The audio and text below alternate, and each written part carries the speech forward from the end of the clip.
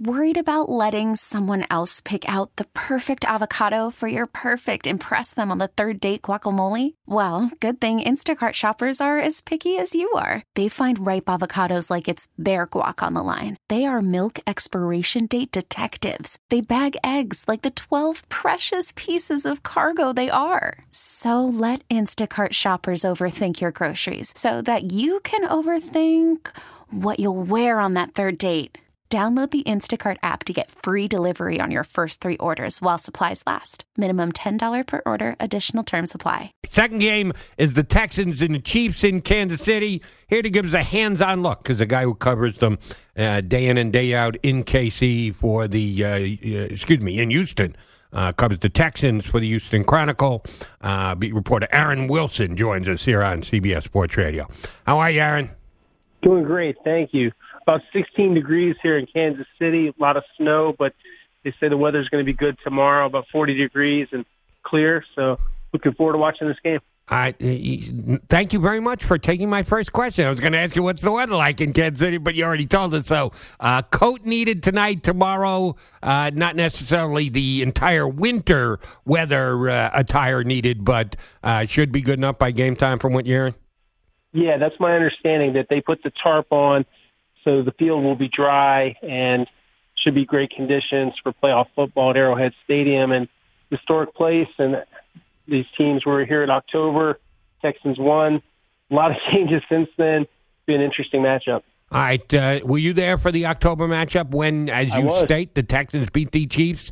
You say a little bit of differences and changes to both teams. Certainly, level of play has changed as well. How were the Texans able to win that game? I know it's kind of a wild game with a lot of first-half scoring, but they were able to hang on and win in the second half. How'd they pull it off? The way they did it, they ran the run-pass option really to a T. They played to an offense tailored to Deshaun Watson's strengths, and Carlos Hyde, against the team that traded him right at the end of the preseason, he ran the ball right down their throat, and it was a winning combination, and there was some pressure on Patrick Mahomes, and he was not 100%. He still threw 3 touchdowns, but he was hobbled a little bit, so I think that limited things. And they did a decent job on Travis Kelce, not as well with Tyreek Hill. He gave up a couple of touchdowns to him, but their secondary since then, they've added some personnel. They traded for Garyon Conley. They picked up Vernon Hargraves. Those guys are starters now, the nickel and the starting outside corner, respectively. Bradley Roby got hurt that game. He's back now and picking off passes, and it's still kind of a bend but don't break defense, but they got J.J. Watt back this last game, and he gave them a spark. What I think has really been the most dramatic change is the Chiefs. 11.5 points allowed over the last 6 games of the season, and they're on a 6-game winning streak. And Patrick Mahomes is completely 100%. And not only does he have the cannon arm, but he's got his ability to scramble and ad-lib and improvise. 2 of the best quarterbacks, not just best young quarterbacks, but best quarterbacks in this game, and they're going to square off. It should be very much a fascinating matchup to see these guys go at it. All right, I want to touch on a couple things said there. I think Garyon Conley has kind of been an under-the-radar big addition for teams heading to the playoffs. There were 2 other D-backs that changed teams, neither of which made the playoffs. Minkah Fitzpatrick played very well for Pittsburgh and helped them get into the mix, but they came up short, and Jalen Ramsey got dealt from Jacksonville to L.A. Still not enough of an addition to the Rams to make the postseason, but Conley has upgraded that Texans defense in the secondary. How big a part of it has he been? He's a big part of it. This guy's a first-round draft pick out of Ohio State. And they don't pick guys in the first round for nothing. He's got talent. He's a long corner. He's got recovery speed. Doesn't get a lot of interceptions, but he's very good at deflecting passes. He's a little more physical. He looks. He's not the biggest guy in terms of just frame, but he's tall and long-armed. He's kind of wiry. He's deceptively strong.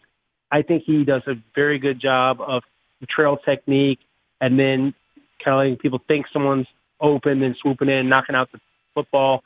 And he's been a good addition. He's a very quiet, humble, low-key guy. I got to know him a little bit since the trade, and he is a guy that likes to fly below the radar, I believe, does not seek attention, social media, any of that stuff. He's just a pretty quiet guy, and they like him a lot, and he's under contract That was one of the things they were trying to do, was acquire sort of depressed assets. Under Bill O'Brien, who's been essentially like the general manager, they're adding guys like Conley that they think they can do something with. And so far, that's been a really good addition.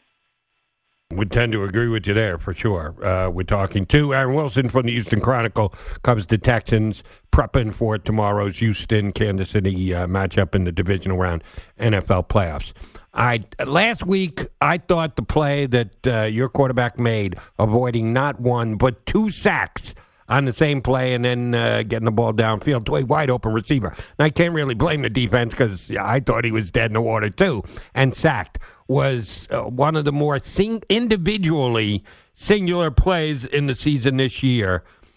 Did any of his teammates give him any grief during the week? Like, hey, tough guy, if I hit you, you're going down. You're not shedding me there. Was there any jovialness in the locker room after a win and after that kind of play? There were guys watching it on the phone. Laramie Tunsil, the Pro Bowl left tackle, watching on Deshaun's phone. Everyone was kind of in awe, even Deshaun. And Deshaun doesn't do a lot of things, I think, that make him, really sit up and take notice and say, wow, I just did that. This was one of those times. And this, Bill O'Brien thinks when he got kicked in the eye against the Raiders and still threw the touchdown, that ranks above it because he had a bloodshot eye for weeks. And it was a crazy play. He was just checking to make sure he still got an eye. And while he's doing that, he's rolling right and throwing a touchdown.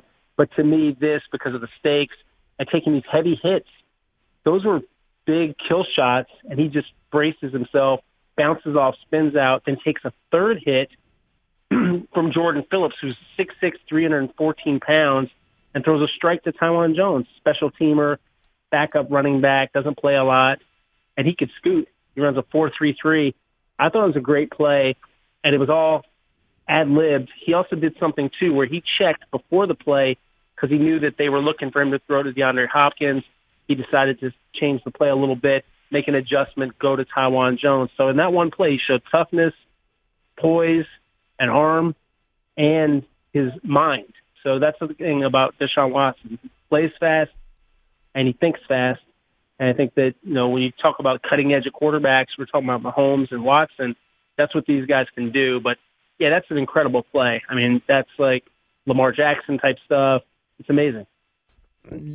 Don't know if he commented it individually or you guys were able to ask him about it, but this is a showdown between 2 quarterbacks who were drafted in the same draft. Oh, by the way, Mitch Trubisky was taken before both of them. Oops. But Mahomes a couple of picks before Deshaun. They did go one-on-one earlier this year. Deshaun got the leg up. But Mahomes already has an MVP in his back pocket.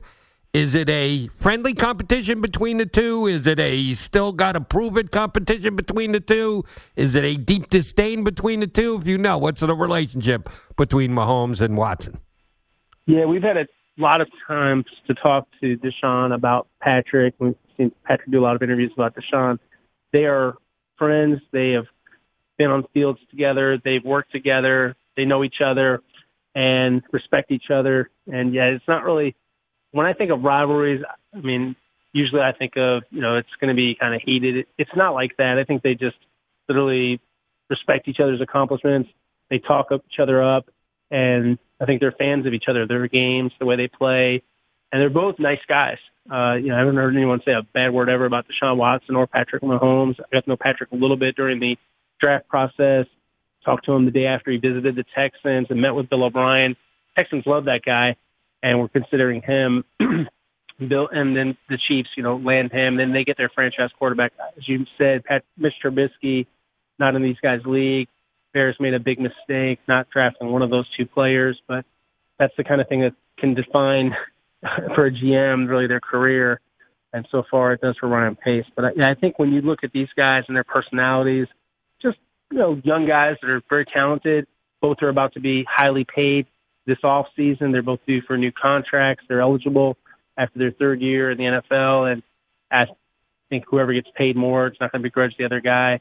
It's not like one of those kind of rivalries where you as the young people say, hate on the other guy. No, not at all. I think they celebrate each other, and that's kind of cool, I think, at this level when you can say, okay, yeah, I'm good, he's good.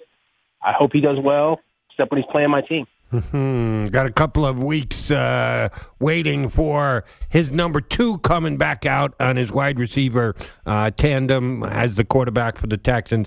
Looks like Will Fuller's going to be able to give it a go with the injury that he had. No, there's always the possibility for a reoccurrence, but you say the field should be okay by the time they get it going tomorrow. How does getting Will Fuller back into the lineup affect the Texans offense tomorrow against the Chiefs?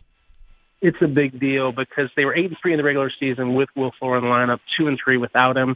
They averaged 7 points more per game with Fuller. It's one of the top deep threats in the game. Very fast, 4.28 in the 40 coming out of Notre Dame. He won't be running 4.28 with that groin, though. They had a hamstring earlier in the year. He missed 5 games total in the regular season. This is right at the 3-week threshold. This is when we were expecting him back, and he did a good job of rehabbing and getting back. Do I expect him to be 100%? No, I do not. But I think he could change the game with one sprint and getting wide open against a corner that just can't keep up with him. I do. I just wonder, like you say, is it going to hold up? But I expect him to be active. I'm reporting he will be active. He will play, and they just have to keep a close eye on him because he's very much a guy that's prone to injuries. And it's not that he's not tough. I've seen him take big hits. I've seen him do a lot of things, and he'll play with an injury. But he just tends to get hurt, if that makes any sense. He's just not like he's soft or anything. He's just a guy that tends to have injuries, a multitude of injuries since being drafted out of Notre Dame. And it's a shame because he's not just a fast guy. He's a good football player. And the tandem, when they have him and DeAndre Hopkins together, it's a much different offense. Kenny Stills is a good football player. They've got a lot of their guys that are complimentary. But Fuller, he's got star power. This guy can change a game. We're talking to Aaron Wilson of the Houston Chronicle here with us on CBS Sports Radio. We saw what J.J. Watt's return meant to the team, both on the field and emotionally last week. Big lift in both categories. Can he be the guy who keeps Mahomes pressured? I'm not even saying getting home and getting sacks, but getting him to either get rid of the football earlier and or maybe get a hand up and get a hand on one. How much does his pass rush mean in the effect on the game? It's a big deal because you saw once he got into a rhythm against the Bills, a lot of it came back to him. The bull rush that he had, the rip move, all of those things. And he had a sack that gave them a lift. They hold them to a field goal.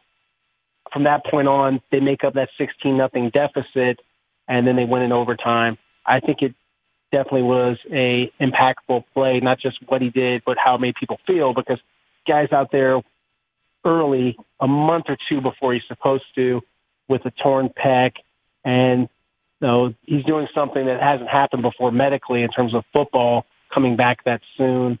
It took 8 months for Whitney Merciless to make a full recovery when he tore his pec a couple years ago, the Texans linebacker, and JJ's back in a couple months. He admitted it. It hurts.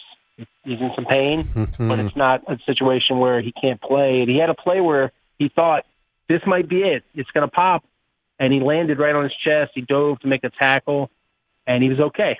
And I think it'll hold up. And I think as far as affecting Patrick Mahomes, he's capable of deflecting some passes. He's also capable of beating their offensive tackles. We've seen him do it against the Chiefs in the past, and he's capable of doing it again. But you don't want him playing every single snap. They had him playing every snap in fourth quarter and overtime. He hasn't played in a long time. I think at least at the beginning, they try that sub-rush thing a little bit and try to ration out his snaps. When you want him at full strength is in crunch time. And I think that's when he'll play the most if this game is close. All right. If you already shared your pick with your readers, do so again with us here. If you didn't, well, you got to do so again with us anyway, and we just won't tell anybody. All right. I wrote this for the Houston Chronicle, and I stand by it, even with Will Fuller back. Chiefs 27, Texans 20. I think the ultimate reason why they're just not going to be able to cover these receivers long enough, and Patrick Mahomes, they'll just be a little bit better than Deshaun Watson on this day. But we'll find out. Nothing would surprise me if they did win, and if Deshaun Watson is able to work magic in a big game and make clutch plays. But my pick is the Chiefs, and we'll see if I'm right. Aaron, good stuff. Appreciate your sharing your insight with us here today. Have a good coverage tomorrow, bud. Appreciate you. Thank you. Aaron Wilson, Houston Chronicle Texans Beat reporter. Hey, I always give props to anybody who's writing from a local standpoint. He's a Houston guy. Doesn't mean that he's on the payroll, the Texans, but he knows he's writing for and to a bunch of Houston fans. But your job is to give your honest opinion. And he told us honestly, I think Kansas City's a slightly better team, and that's why I think they're going to win the game. Hey everyone, Boomer Esiason here. The NFL Draft is behind us and your favorite team is now gearing up for week number 1. The free Odyssey app puts you right in the middle of the pro football conversation with the biggest sports radio stations from across the country. The local voices who know your team the best, giving you their unfiltered takes on the current state of your squad. It's always football season right here on the free Odyssey app.